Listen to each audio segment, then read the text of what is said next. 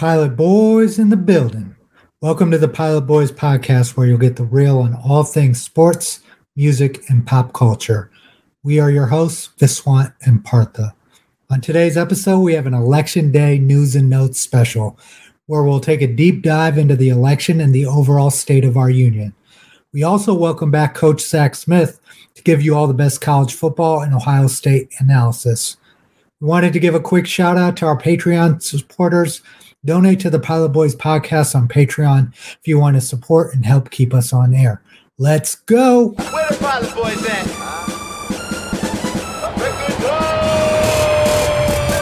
Pilot Boys, we get on up. We don't fly, boys, we get up. So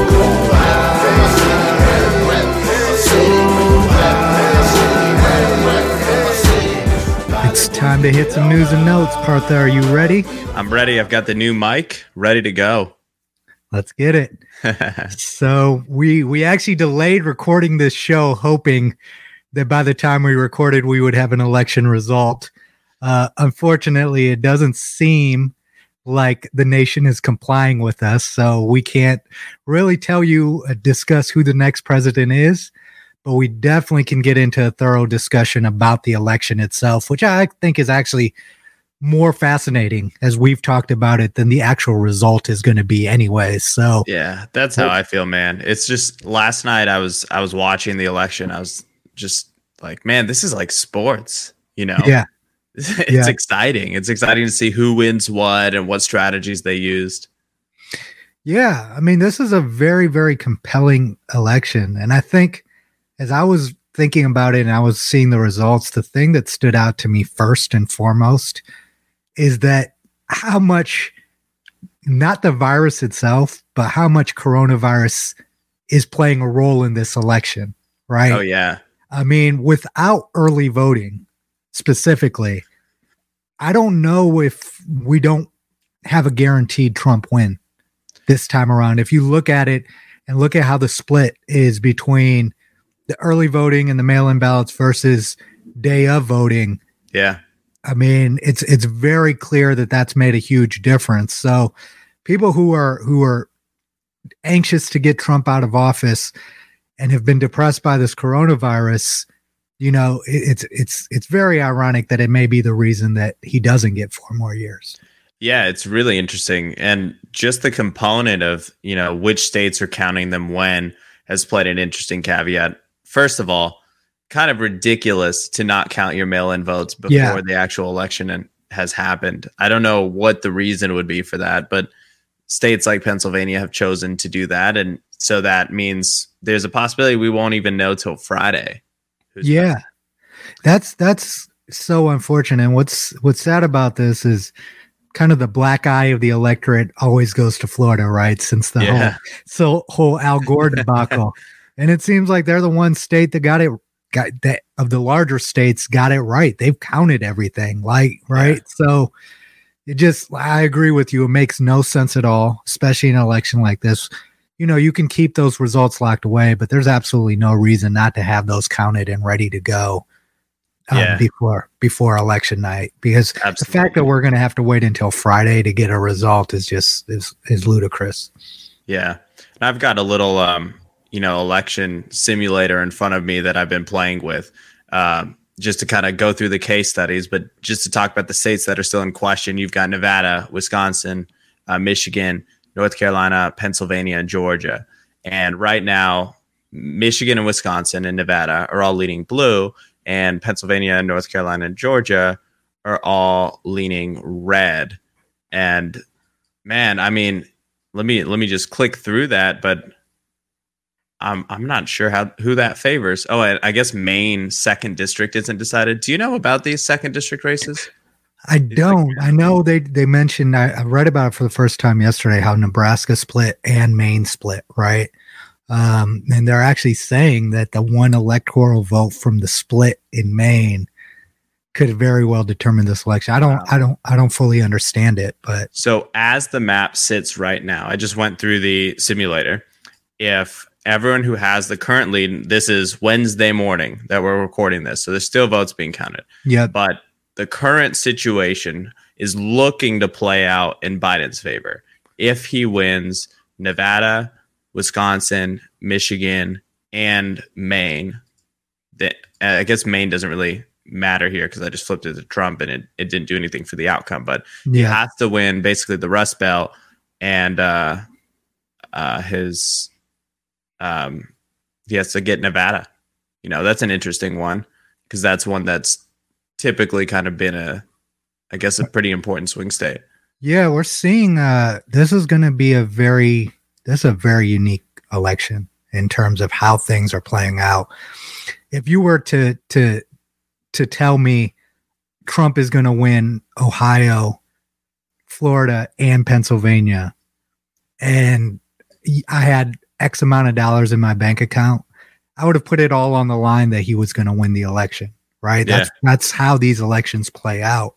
The fact for the very first time in history, we're potentially going to see a candidate lose despite winning those three big swing states is history in itself. And then, like you said, some of these West Coast traditionally red states like Nevada and Arizona flipping over to Biden is very unique, obviously. And it also, I don't know what that says, but I will say that it probably showcases that each state right now is facing unique challenges, and the electorate within those states are probably voting on those things. One thing we talked about before the show started was perhaps it has to do with how much the economy in Nevada is struggling right now with the lack of tourism from going to Vegas, going to Reno.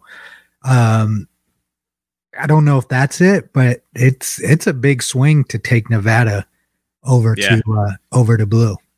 It's an interesting one because Vegas was one of those cities that during the pandemic just refused to shut down. If you remember, people were still going, and you could still go. You could still go do a lot of stuff. That's interesting to me that a state that would have those policies would lean blue, which would indicate that many people who live there that may not be, voting in the local elections probably use their voice in this one. Yeah, I think overall, when you look at how elections work and how people vote on, it's a very personal decision, right? And I think if you look at Nevada right now, a large population of the electorate that works in these jobs, forget the from a policy standpoint, they're struggling right now, right? A lot of them have been laid off, struggling financially. There hasn't been a second relief bill. So perhaps that's what's driving a lot of people to say, you know what, we need change, because right now what's happening isn't benefiting us in any way. That's a guess. I'm not, I'm not preaching. I know, It's very possible. I think one of the things that's a bit disappointing looking at the electoral map is how regionally polarized these states are, just to see the entirety of, what we would consider like typically red states and all of these swing states that you mentioned to go completely red, and then to see mostly coastal states along with a good chunk of the Midwest, but more of the manufacturing portion of the Midwest go blue is a really, really interesting indicator in the divisiveness in the country. And what's even more interesting is that a lot of these cities that have gone blue, like, Detroit, like Chicago, while they are urban centers that typically lean liberal, these are also the areas that really Trump had focused on when he was campaigning in terms of bringing back manufacturing, auto manufacturing, all these different industries that have affected these states. And that's a surprise to me. It's incongruent with the rest of the data that I see. So I'm just not sure what to make out of the way that we split. But I think one of the things that I've been observing that has been interesting is just the reactions of people to the election. And I think one thing that is interesting is I've noticed a lot of my friends, liberal or conservative, kind of take one of two approaches. One, which I prefer, is the, hey, we're all American. It's an election and we move forward. The other, which is interesting, is if we win, hey, we're all American. Literally, I saw this post on somebody's feed. If we win, we're all American. If we lose, we're going to keep fighting. And Yeah. it's like, well, I don't think we need to fight each other. I just don't. I think we can debate. I think we can have conversation, but I'm more of a unity guy. I don't really believe in party politics, and I think maybe some of what we're seeing in this election is parties starting to represent identities within the country between the two new, almost like caricatures of America, like the urban liberal and then the rural conservative.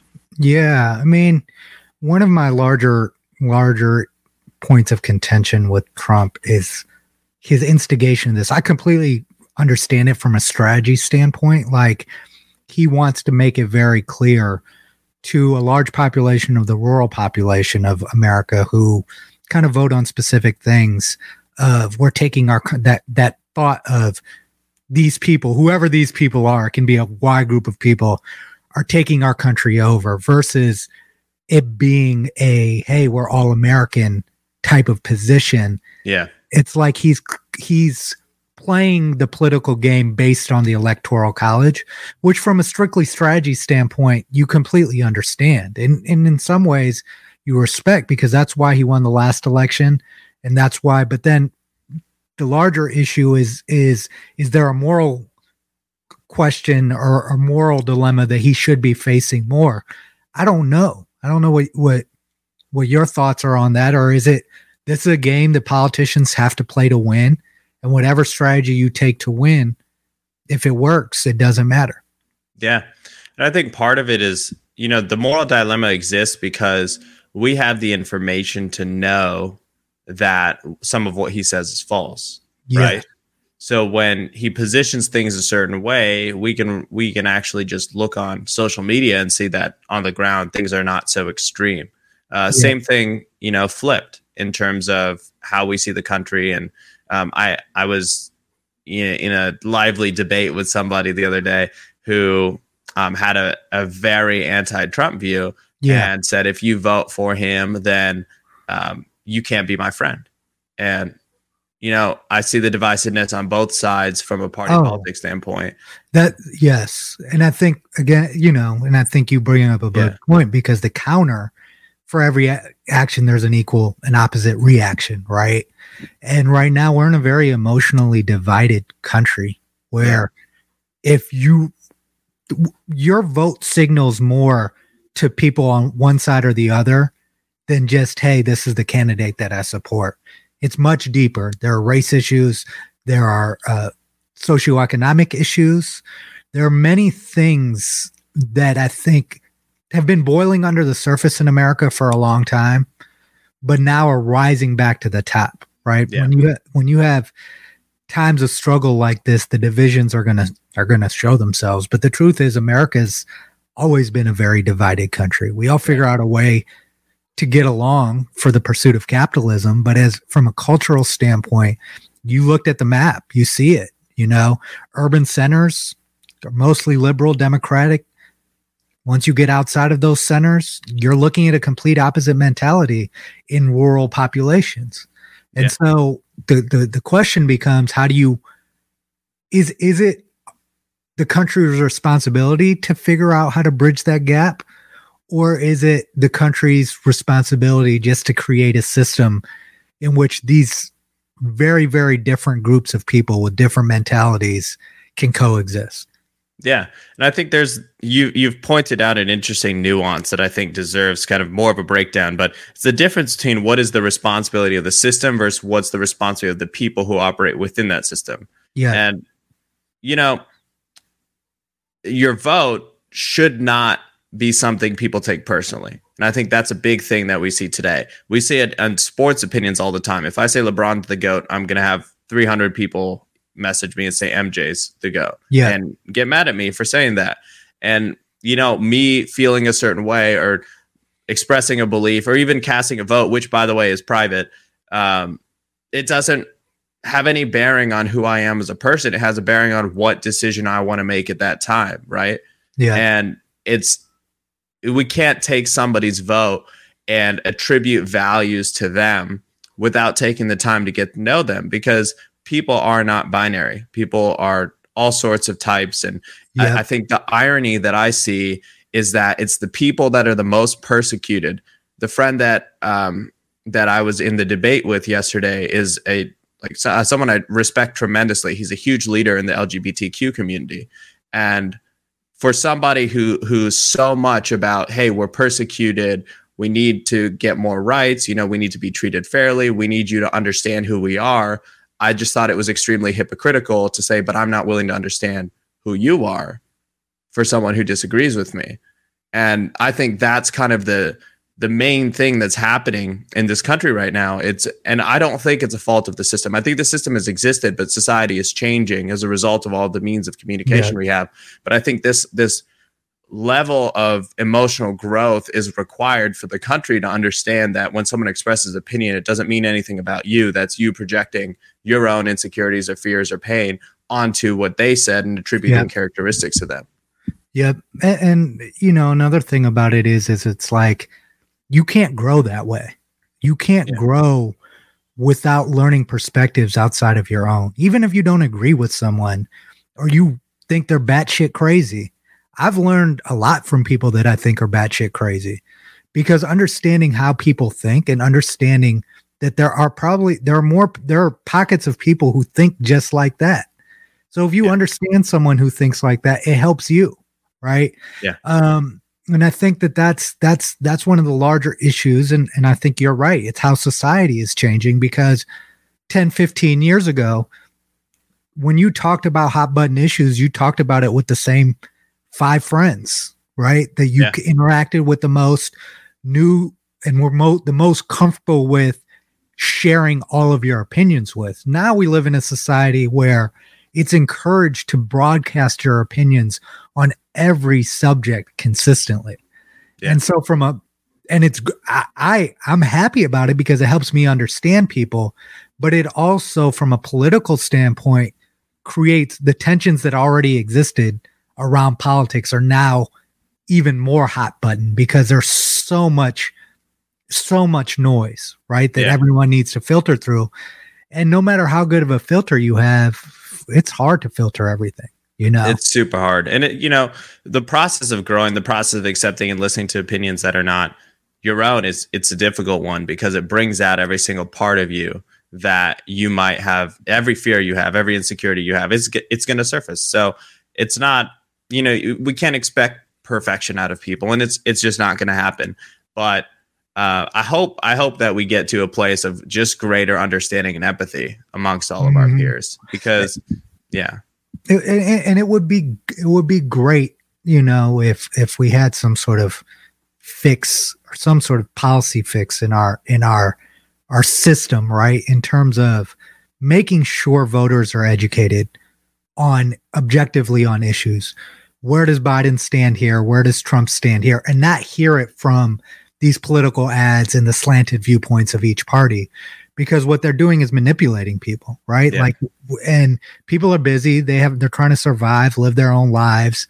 But if there was just a simple way of educating voters, every registered voter had to watch a 10, 15-minute video before they voted on the process, what issues matter, what they mean. I think that could be a step that I think could be helpful, right? Yeah. We can't just have people voting on policies that potentially could change the fabric of our society from a completely ignorant standpoint, just like, this is what I feel, so I'm going to vote, and that's just one of my pet peeves about it. Yeah. I think you're totally spot on. Along those lines, you go to the coronavirus, which played a factor in how we all voted, like we mentioned earlier. And you see both parties who, I would say probably the Democrats were more adamant about shutdowns and, living in LA, like we had been shut down for a long time. But for some reason, voting's not a problem when you vote for their party. Yeah. It's like, hey, come out and vote. Okay, but can I not go out to dinner? Yeah. Can I not go to the library? Yeah. And what else is surprising is that the coronavirus itself, with how much time is spent on talking about it, I read that it's not even really an issue that's at the forefront of voters' minds. That's not what. It's not even an issue statistically that has any real impact. More people die every year from cigarette smoking than have died this year from coronavirus. Yeah. It's just interesting to see how much we blow up certain headlines to try and drive emotion, which we're hoping will drive action. But in fact, our news media, the way we communicate information, all of it is really a method to drive you to vote for a certain party. And ultimately, it's something I'm not the biggest fan of. I'll just say that. Yeah, I mean, it is what it is. And we have to, I think there's a lot of complaining that happens about our system, but I think we all kind of have to figure out a way to survive and thrive in it. That's the goal, right? Yeah. Like to make sure we're successful in the system and society that we live in. And to do so, you need to really understand how the game is played. And most of us, I'd say 95% of us don't even understand all of how our political system works, how our economy works, and so it's they want to be told what to think. Yeah. And that creates unique challenges, and I think in this election, there are so many surprises. I think you brought up a fact before we jumped on that the black vote is actually split between Trump and Biden. We thought that Biden was going to win that vote and the minority vote in a landslide, and he isn't, The Hispanic vote in Florida was a very interesting one. The Cuban vote played a significant role in Trump winning that state. Yeah, it did. It did. Was projected to go blue, but, Cubans, I forgot what policy it was specifically, but Cubans tended to identify more with Trump's policies than Biden's. Well, I think Trump, again, goes back to what we said. He really successfully triggered that population with the far left socialist agenda. That's what it was. That's what it was. Yeah. It's such a trigger for those Cubans specifically because of the system of government that exists. Just saying that, and as many times as he said it, they probably were like, "No socialism for us." Yeah. And it's interesting too with immigrants that come in, right? Because a lot of them share that perspective where they come here and they're like, "Hey, can you please get off our backs?" Yeah. And this election's interesting because I do feel that it's a referendum on big government versus small government. Basically, can you get out of my life is what I would say the sentiment of the Republican vote is like, just let me live my life, stop getting in the way. And I think COVID plays a big factor in that. And I think on the Democratic side, it's more the argument of, hey, the government is not fulfilling its responsibility to take care of its people. And I think that's the nuance here. Yeah. And I think, one of the larger issues, I think, is the government's inefficiency in terms of how it uses the revenue it's generated. I think the U.S. generates more tax revenue than any nation in the world, I think. Don't quote me on that. I think I read that. It's been a while.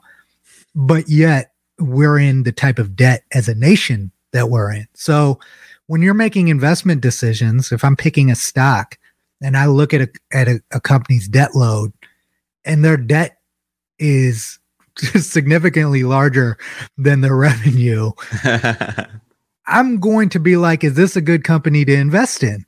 And right now, I feel like the United States government is not a good company to invest in because they don't know how to operate efficiently. We should have a much better healthcare system. We should have better infrastructure. It's been neglected for decades. And it seems like our politicians, the moment one gets elected, the only thing they really, really care about is what's going to happen in the next election. Yeah. And they're building their entire agenda on how do we get this person out of office versus, hey, okay, this is the president.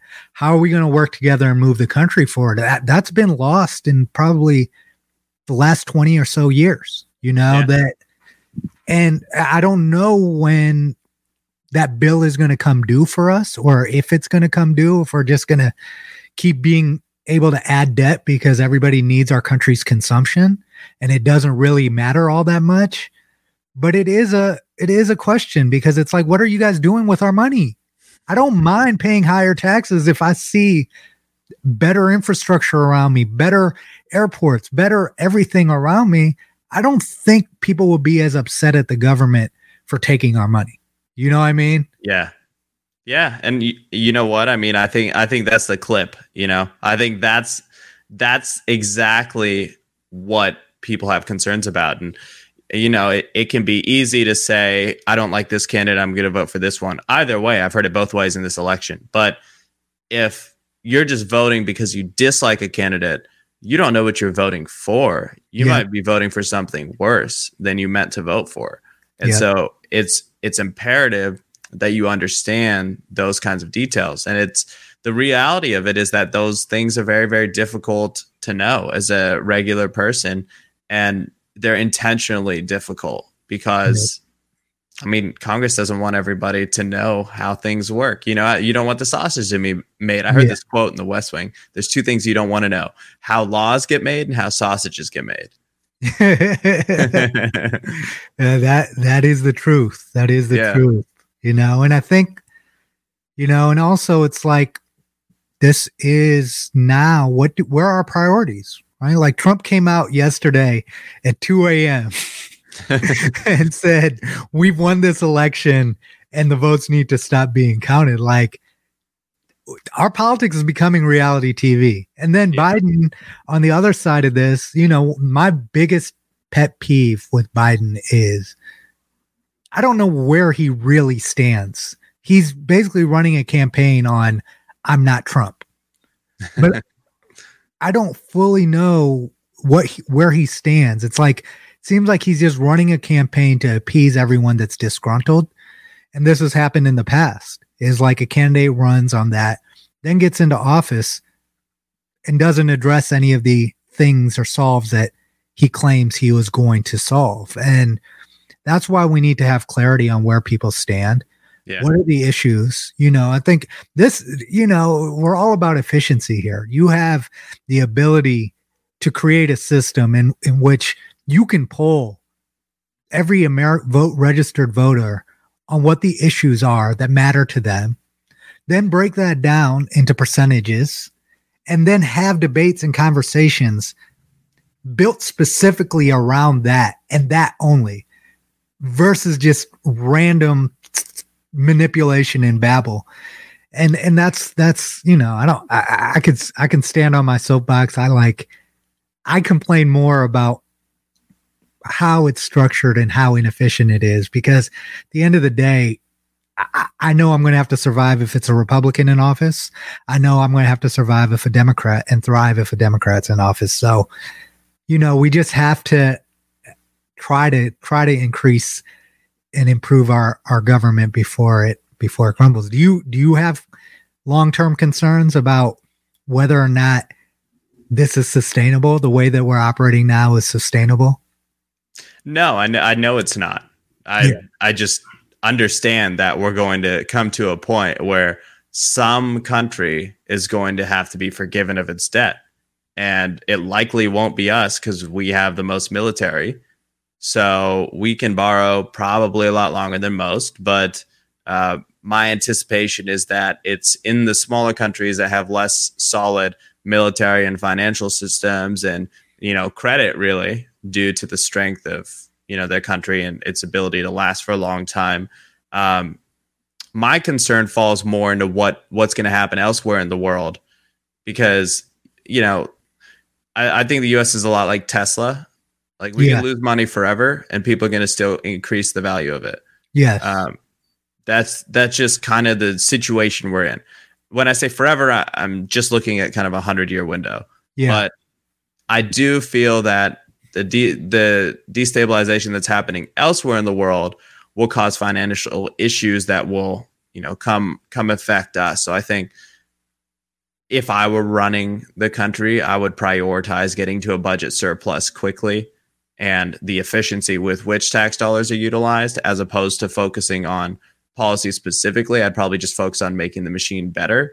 But that I understand why that's not the intent of most people who come into office. They have to actually run for president is a very, very exhaustive endeavor. So you have to have a pretty darn good reason that you want to be president. Yeah, you do. You do. And it's, honestly, that fear and concern of war is actually what was a huge deciding factor on my vote, and that's something we have to look at. Is like America lives in this bubble where we just really only have to be concerned about what's happening here. And the truth is that we're a system that is very, very, very global. We're dependent on everyone. So it is important, like you said, even having that understanding of how smaller economies versus larger economies work, how that impacts our economy. Like those are things that, you have to actually seek the knowledge to understand. And those are the things that will help you become an informed voter. And being an informed voter is the best thing that you can do.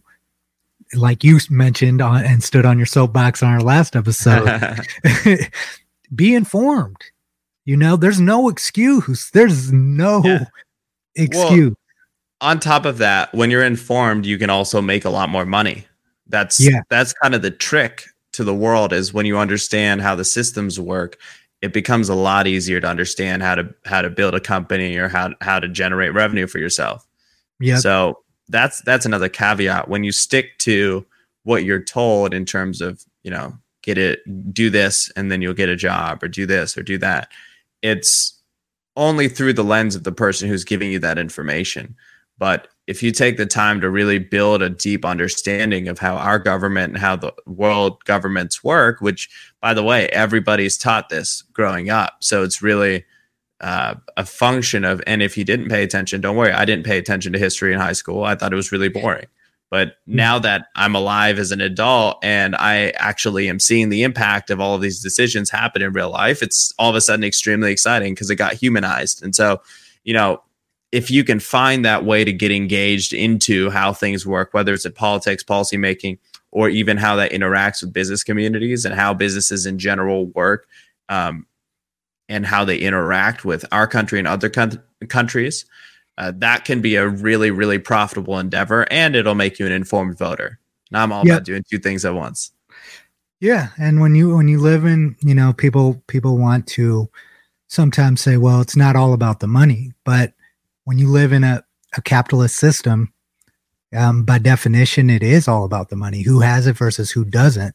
Now, if you don't care about having power, then yes, it doesn't matter. But if you care about improving your situation and figuring out a way to improve your family's situation in a country like America, you do need to figure out how to make a few more bucks. You don't. Yeah. And that's just the cold hard truth. Yeah.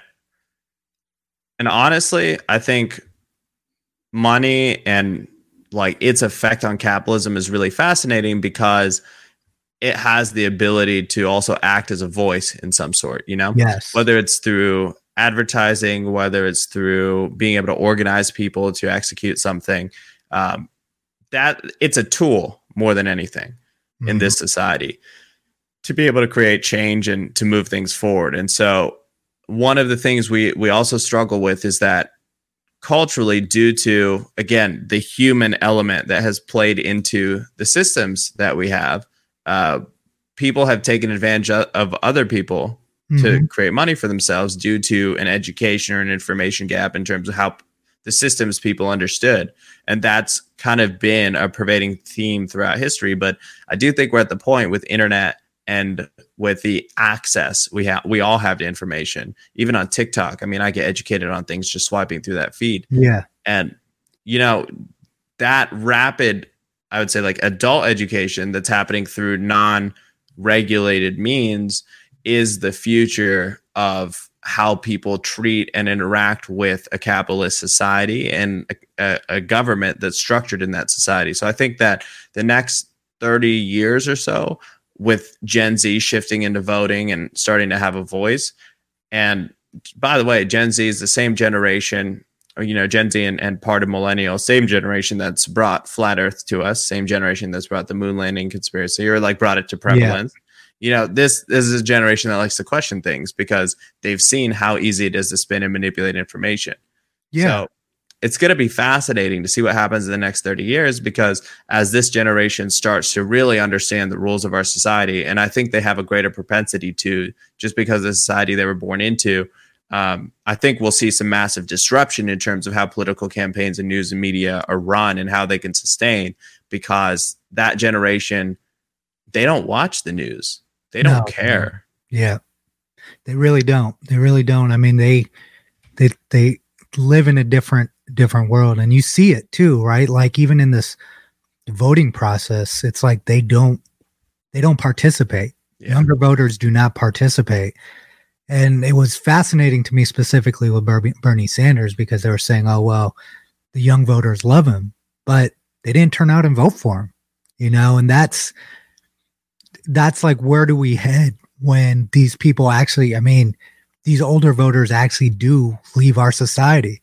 What is going to happen to our system? And then you bring up a great point. And one last bit on the economic and capitalist part of this is understanding how things actually get done with these politicians, that their positions in most part are driven by who the lobbyist that's supporting them the most is, right? Yeah. Like, and understanding that process, like one you brought up earlier, the LGBTQ population voter base, they fought a fight to get to the point to get the rights that they have. Yep. But a big part of the reason that they were able to is they figured out the political system and the political side of this thing and operated within that to advance their cause. Right. Yep. And that's one last point on that I think if you do have big goals or you want to impact change, just really understand that the political system is in the political sphere is the way that you're going to be able to make those big changes. You have to figure out how to influence the people to do what you want them to do. Yeah, absolutely, man. So just wrap up on the election. We have no idea what's going to happen.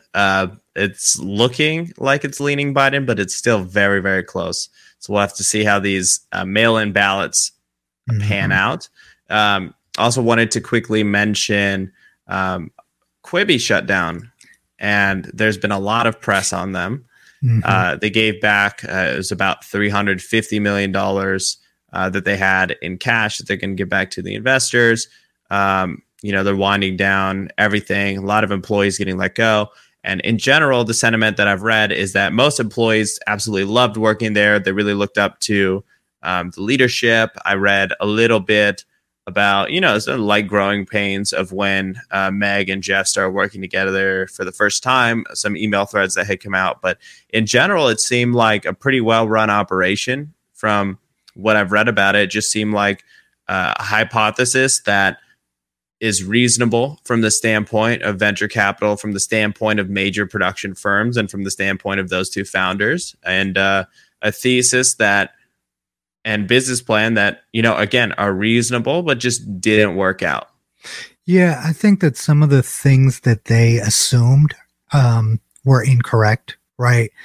Not understanding and looking at from a competitive standpoint and marketing competition standpoint, they didn't feel like TV, Netflix, Hulu were their competition.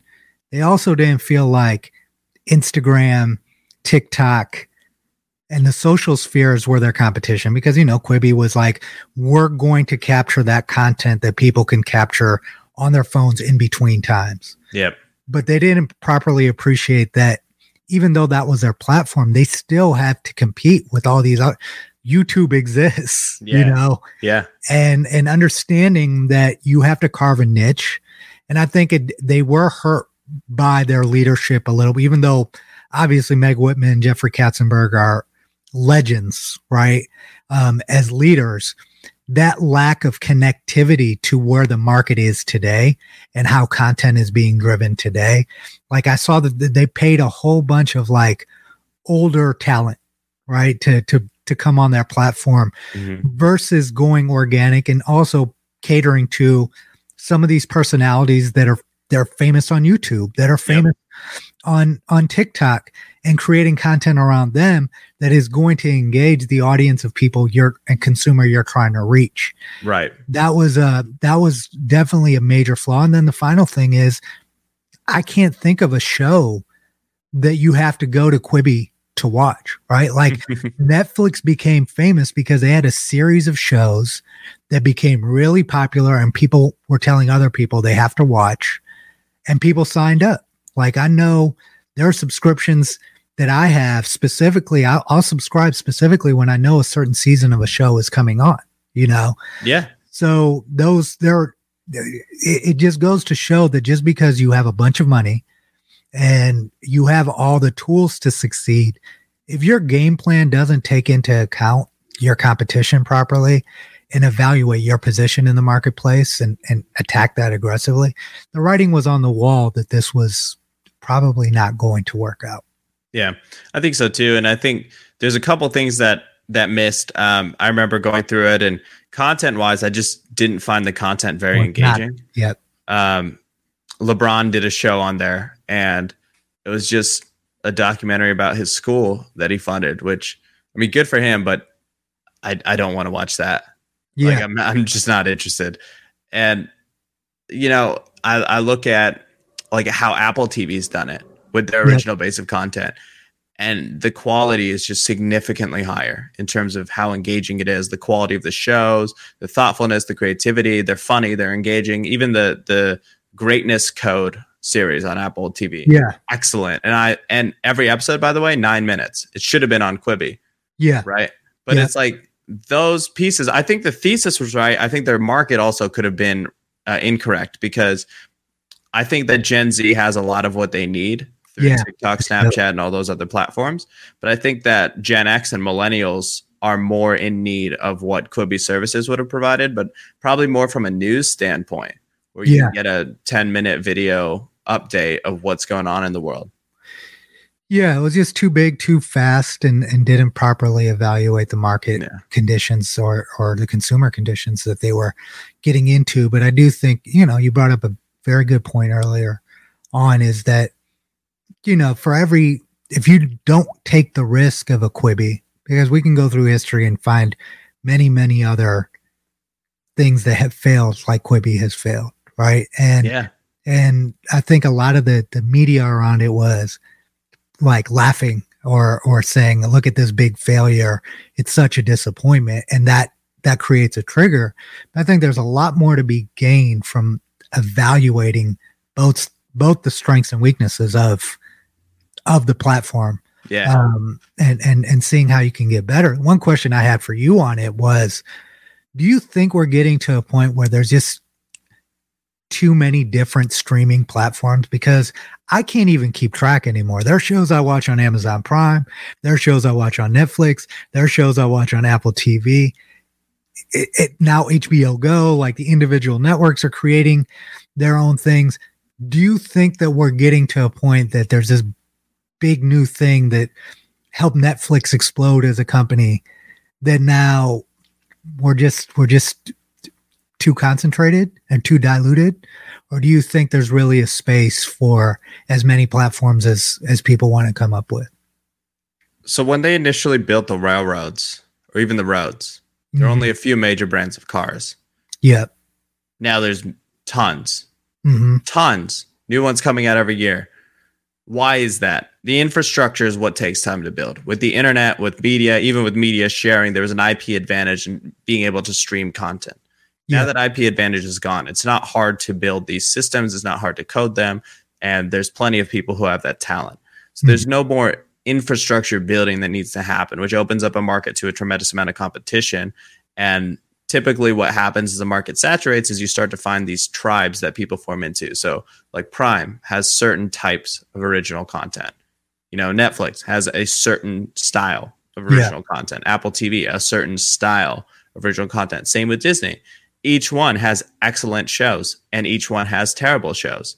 And it's really the same thing we saw with TV channels. This is just how markets saturate, is that they turn into areas with a lot of competition, and each one holds their own unique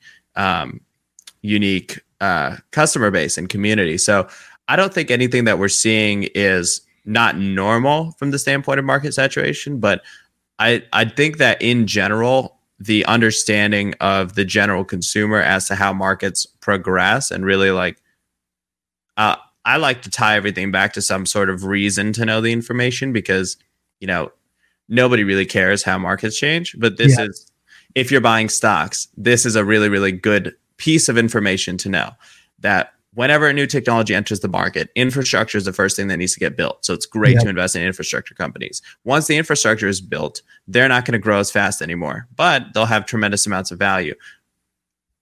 That's great. And when you have that value, you can then start to invest in the players. It's the same thing we're seeing in esports, where people are investing in companies that do the finance side of esports, that do the infrastructure side. And same thing in cannabis. People are investing in companies that help companies stay regulated and make sure that they're compliant, as opposed to investing in specific brands. And that's really the best way to think about how industries progress. So Quibi was, to your point, V, whenever you throw a lot of money at something and you don't build it organically, it's very, very hard to sustain. So that's one part of it, is that pace can be very, very negative when it comes to building and growing a company. At the same time, looking at the way that Meg and Jeff went into this, raising a couple $2 billion and throwing it into this aggressive of a content strategy, they were looking for either a grand slam or nothing. And all this money was raised pre-COVID, by the way. So once COVID hit, the market actually leaned their way, which would have indicated that this was a brilliant idea. But sometimes these ideas don't work. And as a regular person, I think what's challenging is seeing that much money, especially when, the majority of this country is struggling paycheck to paycheck, to see that much money just get blown in 2 seconds. That's it just goes to show you. Yeah, that's hard. But, I think at the same time, it was a good swing. That's just what happens. And buyer beware, right? Like, everybody who put the money in knew the risks that they were getting into, but it was worth it for a disproportionately large return that they were hoping on. And they're going to make 10 of those bets, 100 of those bets over the next couple of years. And, some will hit. One other question before we kind of move on here is, where do you see the future of the traditional broadcast media, cable networks that have been long standing? Now with all these new platforms coming on, you pretty much, can consume what you want versus buying a whole bunch of channels and content that you really don't need. Do you think that doomsday is coming soon for cable network operators and large networks? I think it's just shifting. So if I'm cable network or news really channel operators, I'm buying all of the major Instagram pages that share my news or share, if I'm ESPN, I'm buying the companies like Wave TV, which a friend of mine, Brian, runs, which is basically a bunch of Instagram pages that share relevant content for different sports. And they're very good at sharing news. They're very up to date, very similar to what Bleacher Report and Overtime are doing on social media.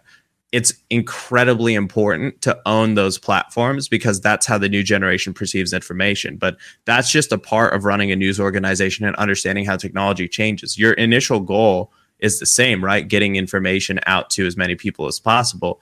But as demographics age, as the way news and information is transmitted changes, it's your responsibility to stay on top of that.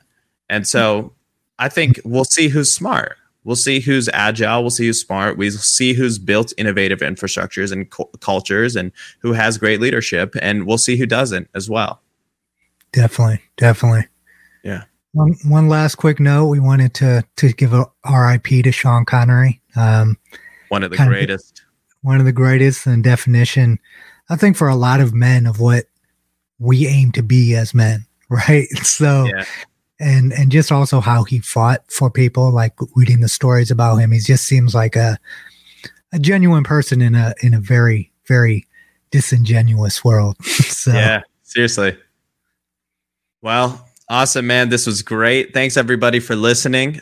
This is the Pilot Boys, and this is the wrap of our news and notes. Today, there is no interview segment because this is our election edition. So without further ado, it's time to talk college football again, and we welcome back our resident insider, Zach Smith, to talk about the weekends happening and the week ahead and the rest of the season ahead. Are you ready to go, Zach? I'm always ready, man. Let's get it. Let's go. The first thing we got to talk about is the pretty much an ass whooping we put on Penn State. It was a little touch and go there at the end, but it didn't ever seem like Ohio State was out of control of that game. Just your review of the game and what you saw overall. Yeah, I mean, I thought it was a great game. I mean, I thought it was a great second game. We forget we're playing Penn State. Usually that's like game 5, game 6. So it's game 2.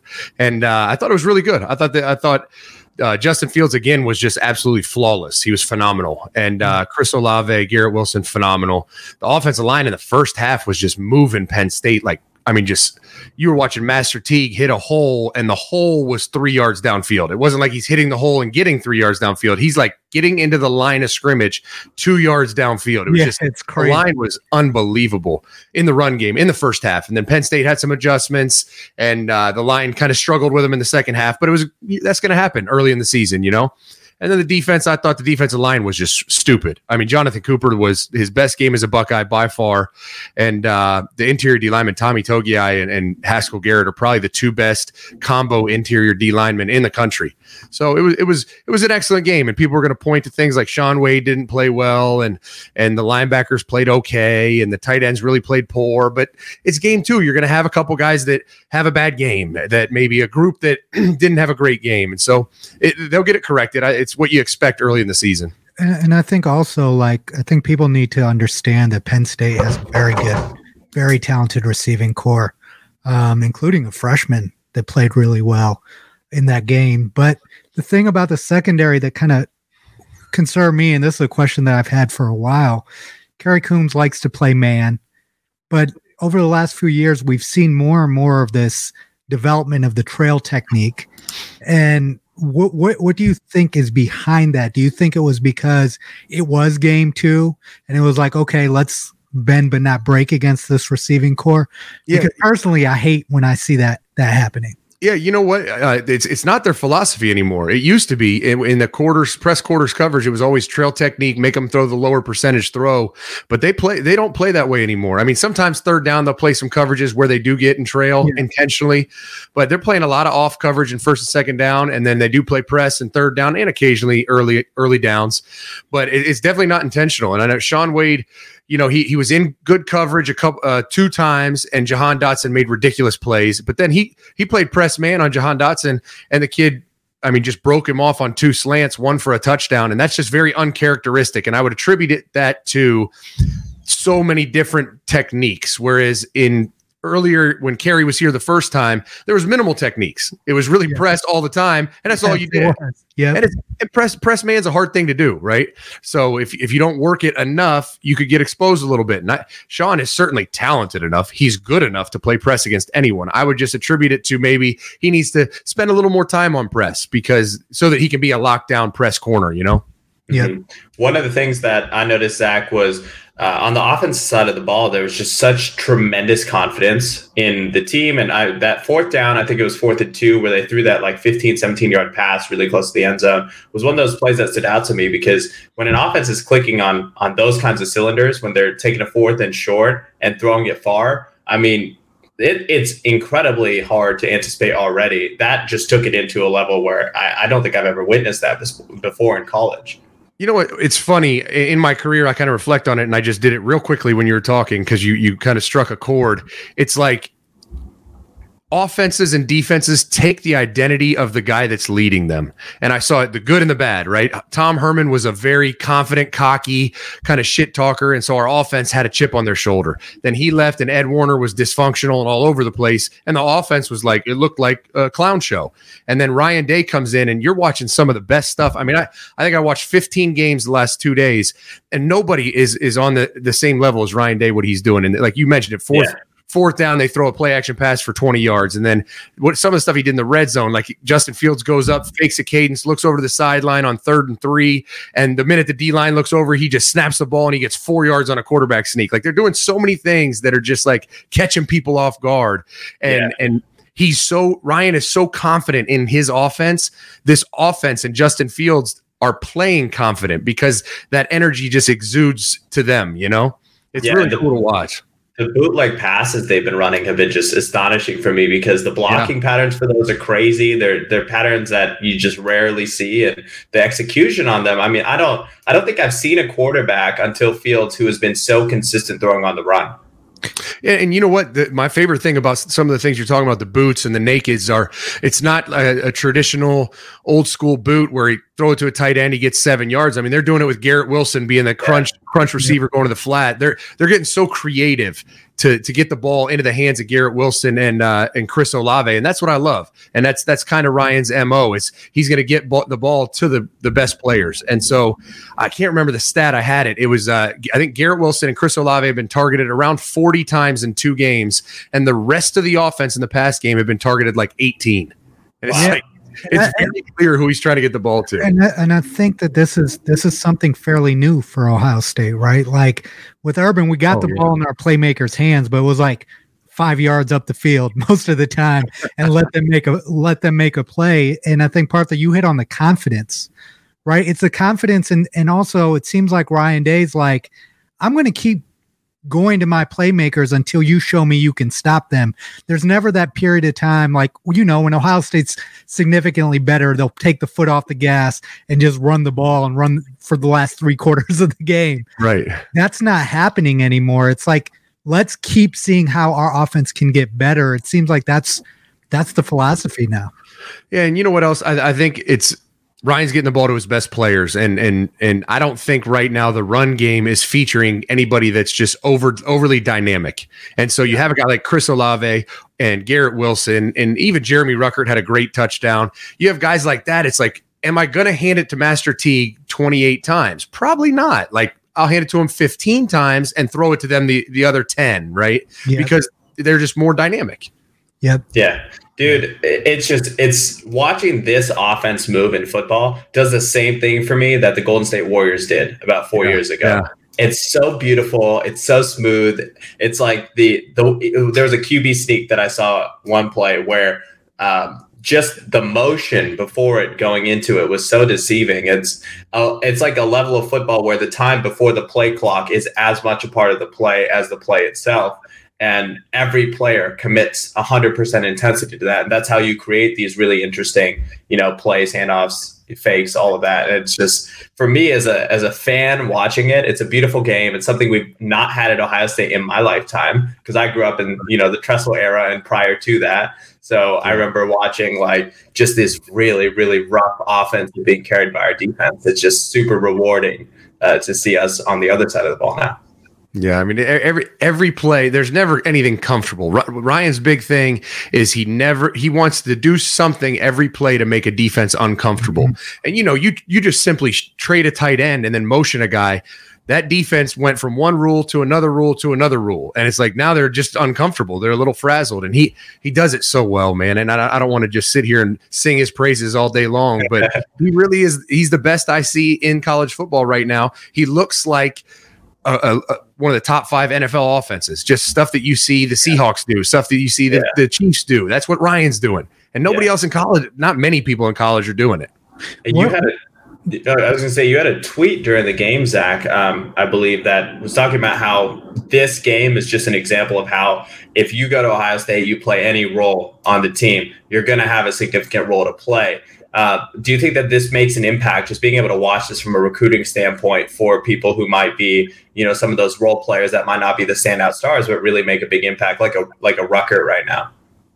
Well, I'm going to tell you this much. What is going on right now on offense is going to help them in recruiting so much. Not that they need it, but the receiver position has never gotten the ball like they're getting this year. Mm-hmm. And part of it is because they're down at running back. But the other part of it is, Tony Alford can go recruit Travion Henderson, the best back in the country, to come in because we just had JK, and he can see what the offense would look like with him. You never really had that. We had Mike Thomas at receiver. You had Devin Smith at receiver. You had Paris Campbell, Terry McLaurin. They're all like, they never had like Biletnikoff type of numbers. Like we always said, it's never going to happen here. Well, you're watching right now. Garrett Wilson, had 11, 12 games, he'd put up numbers that would blow away most Biletnikoff winners, and that's just never been the case. And so you have quarterback numbers, receiver numbers. They're playing with 2 tight ends. Like, who doesn't want to come to Ohio State? Because in Urban's offense, no tight end wanted to come to Ohio State because we threw it to him like maybe once a game. But they knew they knew they'd go to the NFL, but they didn't come here to do much at Ohio State. No doubt. But I mean, you look at some of the tight ends that have went on to great careers, like Mike Gesicki's one of them. He was a guy that we were heavy on, and he really didn't want any part because he watched Jeff Hireman catch 1 or 2 balls a game, Nick Vanette 1 or 2, and he's like, yeah, I kind of want to go catch 10. Yeah. Makes total sense. With everything that's said, I think Ohio State fans should be very happy and very little to complain about. But moving forward, as we get further into the season, what are the key areas you touched on? You worried about the offensive line a little bit last week. It seems like they played better this week. What are some areas that we need to continue to improve on? Well, so on the offensive side of the ball, the tight ends didn't play well. They didn't block well on the perimeter specifically. I think when I look at this offense, I saw 2 glaring things that I said to myself, man, they need to get that incorporated, right? One is perimeter run game, and it's not going to be a Master Teague perimeter run game. Whether it is Garrett Wilson, we saw a nice reverse first play of the game for 60-some yards, right? Or we got to unleash Trey Sermon at some point, right? Get him in space. He's good in between the tackles, but I think his dynamic skill set is on the perimeter. So I think you get that going, and then the other thing that the offensive line played much better in the run game. The 2 tackles we have are the best 2 in the country. They still have not allowed a quarterback pressure, let alone a sack. But the interior 3 offensive linemen are struggling a little bit, the cohesive 3. We know Wyatt Davis is probably a first-rounder, All-American last year. He's a great player, but just when you're a guard, you can't just be a great player. You need the center, the guard, and the other guard to all work together. That tackle can kick out and block a DN no matter who's next to him. You know what I mean? Those interior 3 have been a little bit of a liability in pass pro. So it's just reps. They just got to work together to get that chemistry. So on offense, those are the, I guess, 3 things I want to see is the tight ends and the block better on the perimeter and get some perimeter run game going, and then get those interior 3 to get the chemistry to block as well as we know they can in the pass game, because they're road grading people in the run game. That ain't a concern. It's just the pass game. They've let up some twists and pressures, some things that are tough to pick up. First couple times you go get game speed against an opponent, you know? Yeah. Should we talk about this very enjoyable game that happened just before the Ohio State game? Absolutely. Our friends at Michigan State had a nice little W. What'd you think, man? Last week, Zach was saying Michigan's for real. I mean, they were in the first game. They were. I mean, I get it. Yeah. Minnesota is turning out to be terrible, but I watched that Minnesota game and I saw things that were the opponent didn't matter. You know what I mean? Yeah. So, stuff like timing, stuff like execution, tackling, things like that. There's like, it doesn't really matter who you're playing. Everything was well coached and well put together. And then you watch the debacle that we watched on this past Saturday, and it's like, oh my gosh. And then you go in the post-game interview and Joe Milton doesn't even know the name of the best player on Michigan State that just had 11 tackles and dominated the whole game. He doesn't even know who he is. They asked him about him and he was like, who's that? And you're like, excuse me? You're the quarterback. What do you mean, who's that? That's their best player.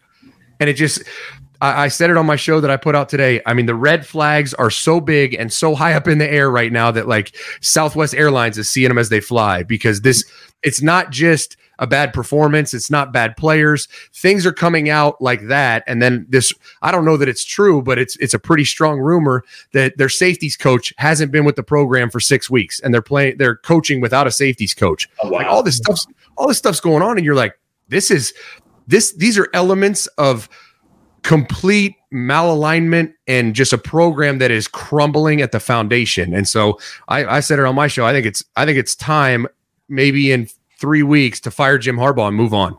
Do you think? I mean, this has been an ongoing story there for a while now. Jim Harbaugh was kind of like the guy that was supposed to save it. Is this their ceiling? Right? Is a pretty good team, or do you think Michigan has the ability to ever be elite again? They definitely do. I mean, they definitely do. You get the right coach in there. I promise if we went there in 2012, we'd done the same thing we did in Columbus. And that's not to discredit Buckeye Nation or Ohio State, because I think there is a significant different level that Ohio State is on. But you get the right coach in there that recruits the right way with some young coaches, relentless, and they really build that brand back up. I think Michigan could be as high as anyone. And the other thing I said on my show is the Big Ten needs a new coach at Michigan, because Alabama was the king in the SEC for the last 6 years, and then Georgia kind of rose to the occasion and became that prince. You know what I mean? There is no prince. Maybe Penn State, but not really. Like, there needs to be that in the Big Ten, because right now it's really a one-team show. Yeah. I remember that whole decade of like the 1 and 2 matchups between Ohio State and Michigan.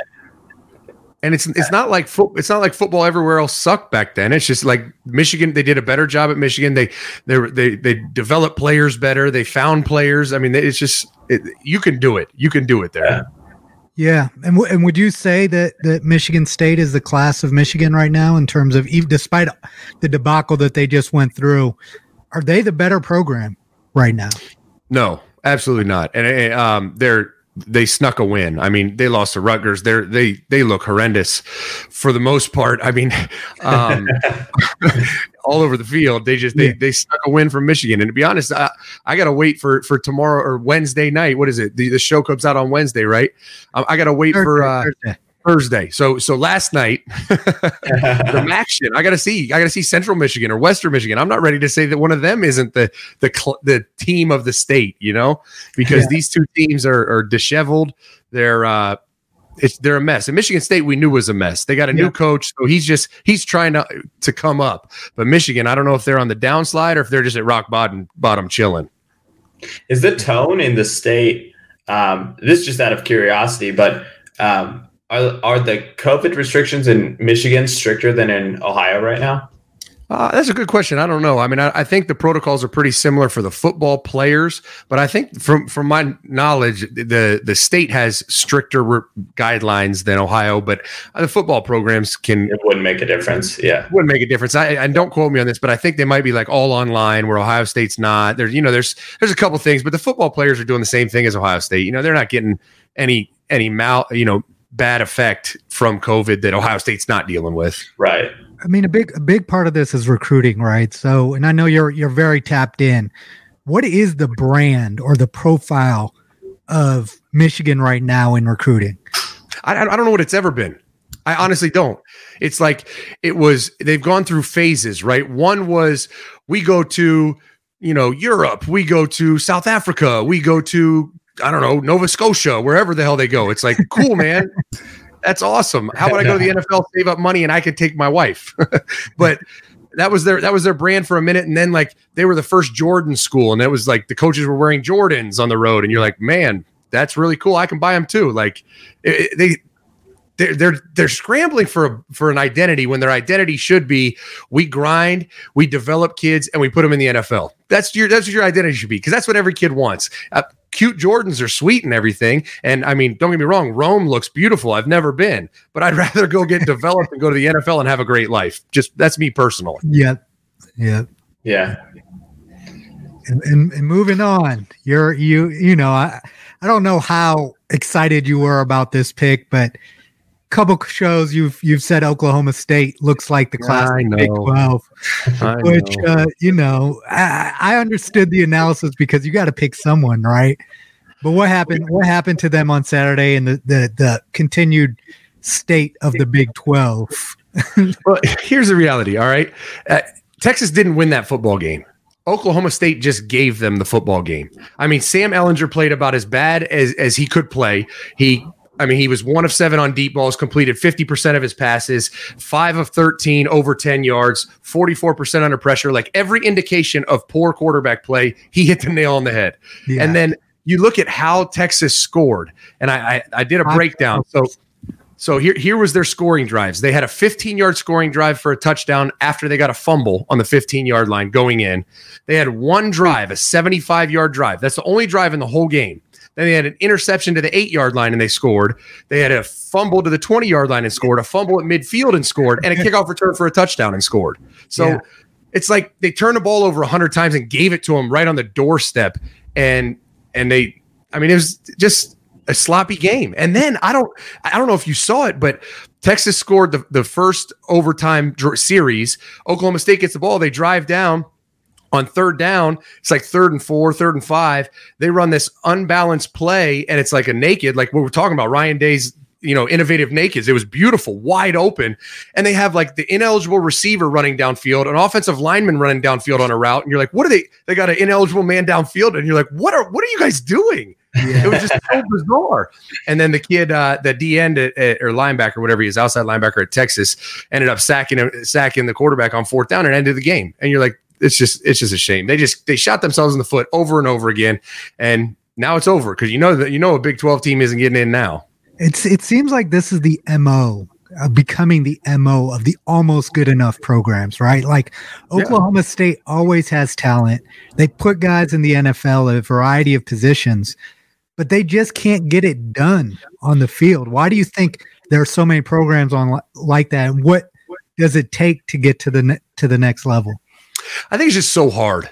They're so hard to get, let's say how many guys play, 50 guys on special teams and everything, to get 50 guys, all the coaches, all on the same page, all in alignment, and all working towards a common goal and doing their job, only worrying about their job. It's just so hard to do that you have to have a program built with such discipline and such a culture that it's just hard to do. And a lot of guys, Urban used to do it all the time. In a staff meeting, he'd be like, all right, I want everyone go around the room. And, I was always the young guy, so I didn't really have a say, but there'd be coaches that were 30-year coaches, and he'd be like, write down on a piece of paper every staff you've been on where it was 9 strong, 9 coaches that were excellent at their job, did their job, and you didn't have to worry about any position group. Yeah. And I mean, almost every veteran coach was like, yeah, never in 30 years. You're like, I was in Urban's program forever. I'm like, shit, I could pick 5 right now, and I've been in it for 7 years. Yeah.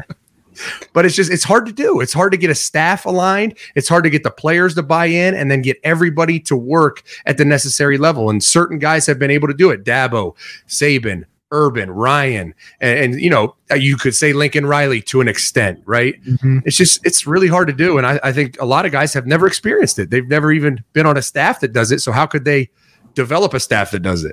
Yeah. Well, I think that's a testament to like when you form a good team, you don't let them go. Right. I mean, that's why the same coaches have the same assistant. I mean, you were a part of that system, Zach. I mean, I don't have to tell you twice, but good culture. Like I can tell you firsthand just from what we go through on a day-to-day basis with my work. It's just like all I want to do is find the right spots for everybody and just crush it on the culture. And it's like once that's set, you better believe I'm not breaking that at all. That's staying rock solid forever. But that's the hard part. It's the best when you get it. I think we had it probably, I don't know, maybe twice at Ohio State and probably twice at Florida. But when you get it, it's like it's all you're doing is just trying to push everybody as hard as you can. Like I'm trying to push my players as hard as I can. Urban's pushing me as hard as I can because you have it. And it's like, oh my God, like this is one of those opportunities where the pitcher accidentally threw a changeup right down the middle. We have to swing as hard as we can to hit this ball because he'll never do it again. You may only get one shot. And it's just so cool when you're in that moment because you like wake up at 4 a.m. You're like, wow, I got to go to work and get going because this is I may never have a group like this. And it's such a cool experience. And I know and being on this other side of it, like you said, it applies to business too. Like you get that culture right in a business and all of a sudden you're like, ooh, we might make a lot of money. I got to drive this ship really hard. Yeah, and not just business. I mean, it's election day. This is coming out Thursday, and in politics as well. A great team is everything. From the campaign manager to what you put in office, and to your point, V, in life, it's just like getting people who are like-minded with the same values, with the same level of drive, all surrounding the same vision. Man, it's hard. Do you know? Like, how do you know, Zach? How do you know that it's one of those years? That's a great question. I don't know. I don't know that I could put my finger on it. It's just I think it's just an attitude about getting better and working. That was when I really felt it. Obviously you had to have the talent. If you didn't have the talent, like when I was at Marshall or Temple, both those places, actually, we had a great culture in my room. And we had some talented guys that played in the NFL, but we didn't have the talent across the board. So we couldn't beat Penn State. You know what I mean? So if you have the talent and then all of a sudden you get talented kids that are going to grind and they're going to listen and learn and take coaching and be humble and just try to push forward and make each other better. When you get that culture with talent, it's like, who doesn't enjoy showing up to work every day? Because there was years where I showed up to work and I'm like, this is awful. Like, I'm going to coach them hard, but this is terrible.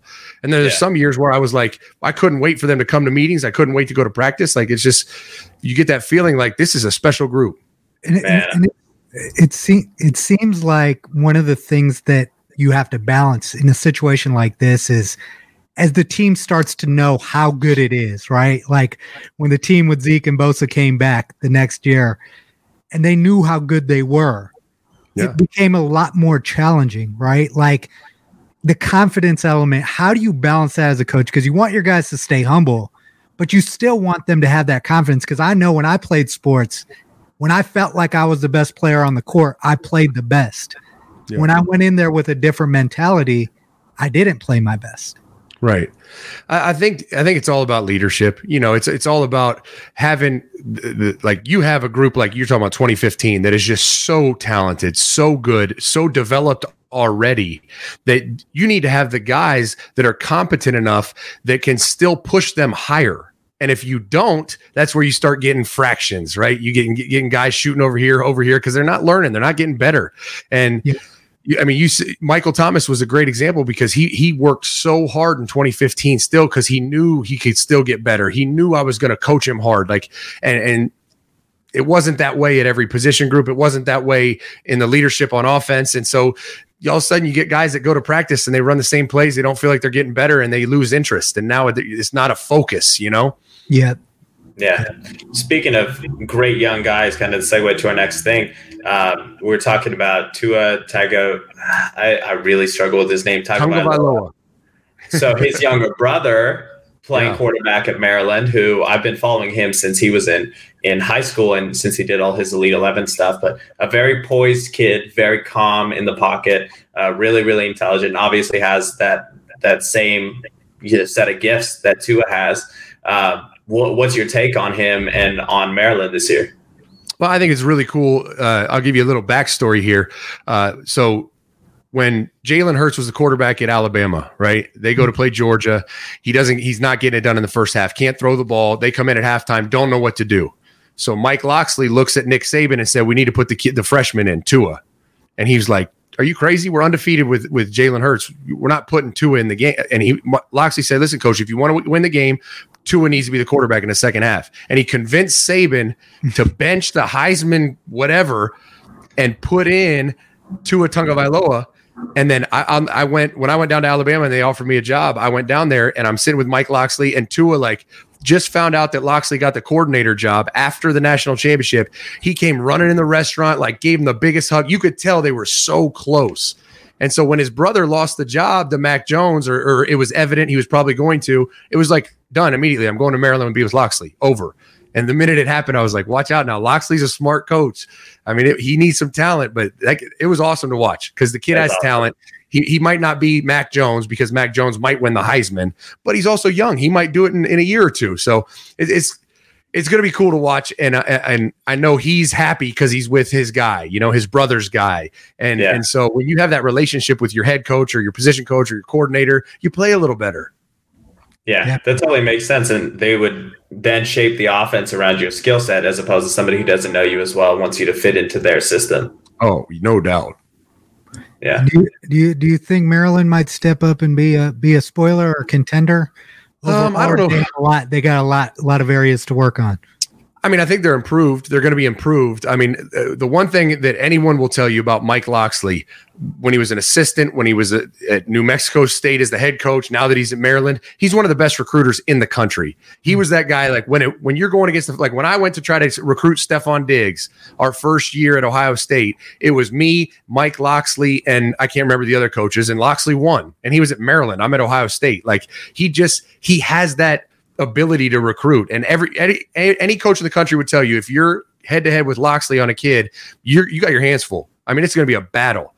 And he's back at Maryland, which is where his roots are. They're going to be good in a year, 2 years. I don't know when, but they're improved this year. I don't think they're there yet to be a spoiler, but they're getting there, and he's going to recruit that way. And this will probably be the best Maryland we've seen in a long time, since like Ralph Friedgen back with Vernon Davis and whenever the early 2000s. Yeah, it's exciting to see. What are you looking forward to this weekend? Oh man, I'm so excited to watch Notre Dame Clemson. I don't care if Trevor Lawrence plays, because I think Notre Dame's going to get exposed. I think Clemson is going to out-athlete Notre Dame at every position. The only thing that it's going to be cool to watch is Notre Dame has probably the best offensive line in the country. You could make an argument for Ohio State or Notre Dame, but it's 1A, 1B. And so I'm excited to see how Clemson handles that front. How's Clemson's D-line? How is their blitz patterns against that offensive line? So it's going to be awesome. We're going to learn a lot. I think Clemson wins the game. But I'm excited to watch that one. And Florida, Georgia. Georgia's terrible on offense. Their quarterback is a high school player. He doesn't belong in the SEC. He damn sure doesn't belong on a top 5 team. And so I think Florida's going to win that one. But it's going to be fun to watch, because Florida has an average defense, a pretty good offense. Georgia has a great defense, an awful offense. And it's going to be fun to watch how those two matchups kind of play out. Do you think Kyle Trask is a next level player? I think he's good. I think he's a really good college player. He's making some throws. I don't think he's like Trevor Lawrence, Justin Fields, Mac Jones. I don't think he's that level, but he's in that next tier, with the Spencer Rattlers and the other, some of those guys that aren't quite that top tier. And he could become a really good player, but I don't think he's going to be an NFL star. No. Okay. Well, I don't know if there's anything else you want to ask, Partha. Yeah, so I've heard about something new that you've got going on, Zach. It's Menace to Picks. You want to give me you're gambling? Yeah. So it's funny how it happened. I have these guys that have worked for me, just writing for content for the website, and a couple of them are big into gambling, like they're handicappers, and they wanted to start a handicapping part of the company. And so I told them, I was like, I'm not putting my name on, like, you guys, no one knows who you are. Like, if I put my name on it and we suck, everyone's going to be like, this guy's an idiot. Like, so I told them they had to do it for free for a month. And if they were over 60% like wins, then we could actually make it something like a subscription model or whatever. And they were 64% after a month. And I was like, all right, let's do it. And I'm telling you what, they're ridiculous. Like I put out a graphic today, the last 7 days, if you 7 days ago subscribed, took $1,000 and all you did was pick exactly what they picked, this morning you'd have woke up with $3,100 in 7 days. Like, they're out. And I'm sure, don't get me wrong, it's going to come back down a little bit, but they're outpacing anyone in gambling. So I'm fired up about it. There's a lot of people making money. I'm afraid Vegas is going to call me and like take me out, though. When you first started this, did you see the movie 2 for the Money yet? Oh yeah, no, I still haven't seen it. I need to watch it. That'll get you juiced up, man. But I do think, obviously, your football. Your guys know their football. If you're looking for sports picks, you want to win, then definitely check out Menace to Picks. How do people subscribe? Tell us about that. How do they get involved? So the easiest way to get all the info is on Twitter at Menace to Picks. We have a Patreon for it, which is patreon.com/Menace to Picks. But like anything else, people would probably want to just check it out from a distance at first. But the one thing I know is, and I didn't know this beforehand, but there's these handicappers that hit at 55, 57%, and they're charging $25 a day for picks. Wow. Which I was like, that's absurd. So I was like, we'll do $25 a month. How about 82 cents a day? Like, that's way more feasible for most people. Yeah. And so it's affordable. And what I tell people when they message me, I'm like, just give it a try. Spend $25, see if you win money. If you don't, cancel. Yeah, it's definitely worth a shot. Yeah. So if you're into any of the picks and sports betting, make sure you look up Menace to Picks. That's all I got today for our college football sprint with Zach Smith, Coach Zach Smith on Twitter. We are going to move to our Election Day special of news and notes, a little bit of reaction from me and V. So awesome. Thank you so much, Zach, and we will talk to you next time. Yeah, man, I appreciate you guys having me on, as always. Love the Pilot Boys podcast? Support us on Patreon. Supporters can pledge as little as $1, and we have some cool perks on there. Check out www.patreon.com/Pilot Boys podcast. Show us some love today. Hey guys, this is Partha. You might know me as a Pilot Boy, but I'm also the CEO of Lasso. Lasso is a high-performance lifestyle brand that makes a Lasso Sock 2.0, the most functional sock ever to help you stay moving on any adventure you choose. Lasso uses patented compression technology with scientifically proven ankle stability to support key ligaments and tendons, as well as moisture-wicking materials and built-in strike padding, so every single step is stable, soft, and cool. Lasso socks are also used to treat foot and ankle conditions like plantar fasciitis, Achilles pain, ankle soreness, circulation issues, and more. Check them out at lassogear.com or at lassogear on social media. Now back to your regularly scheduled programming. Ondo Media here in Columbus has been working with us to keep the Pilot Boys in production during the pandemic, as well as getting our YouTube videos going. It's all about telling your story to your audience, so give John at Ondo Media a shout. You can find all of their media consulting at ondomedia.com. That's all we have for today's show. Thank you to Zach Smith for stopping by.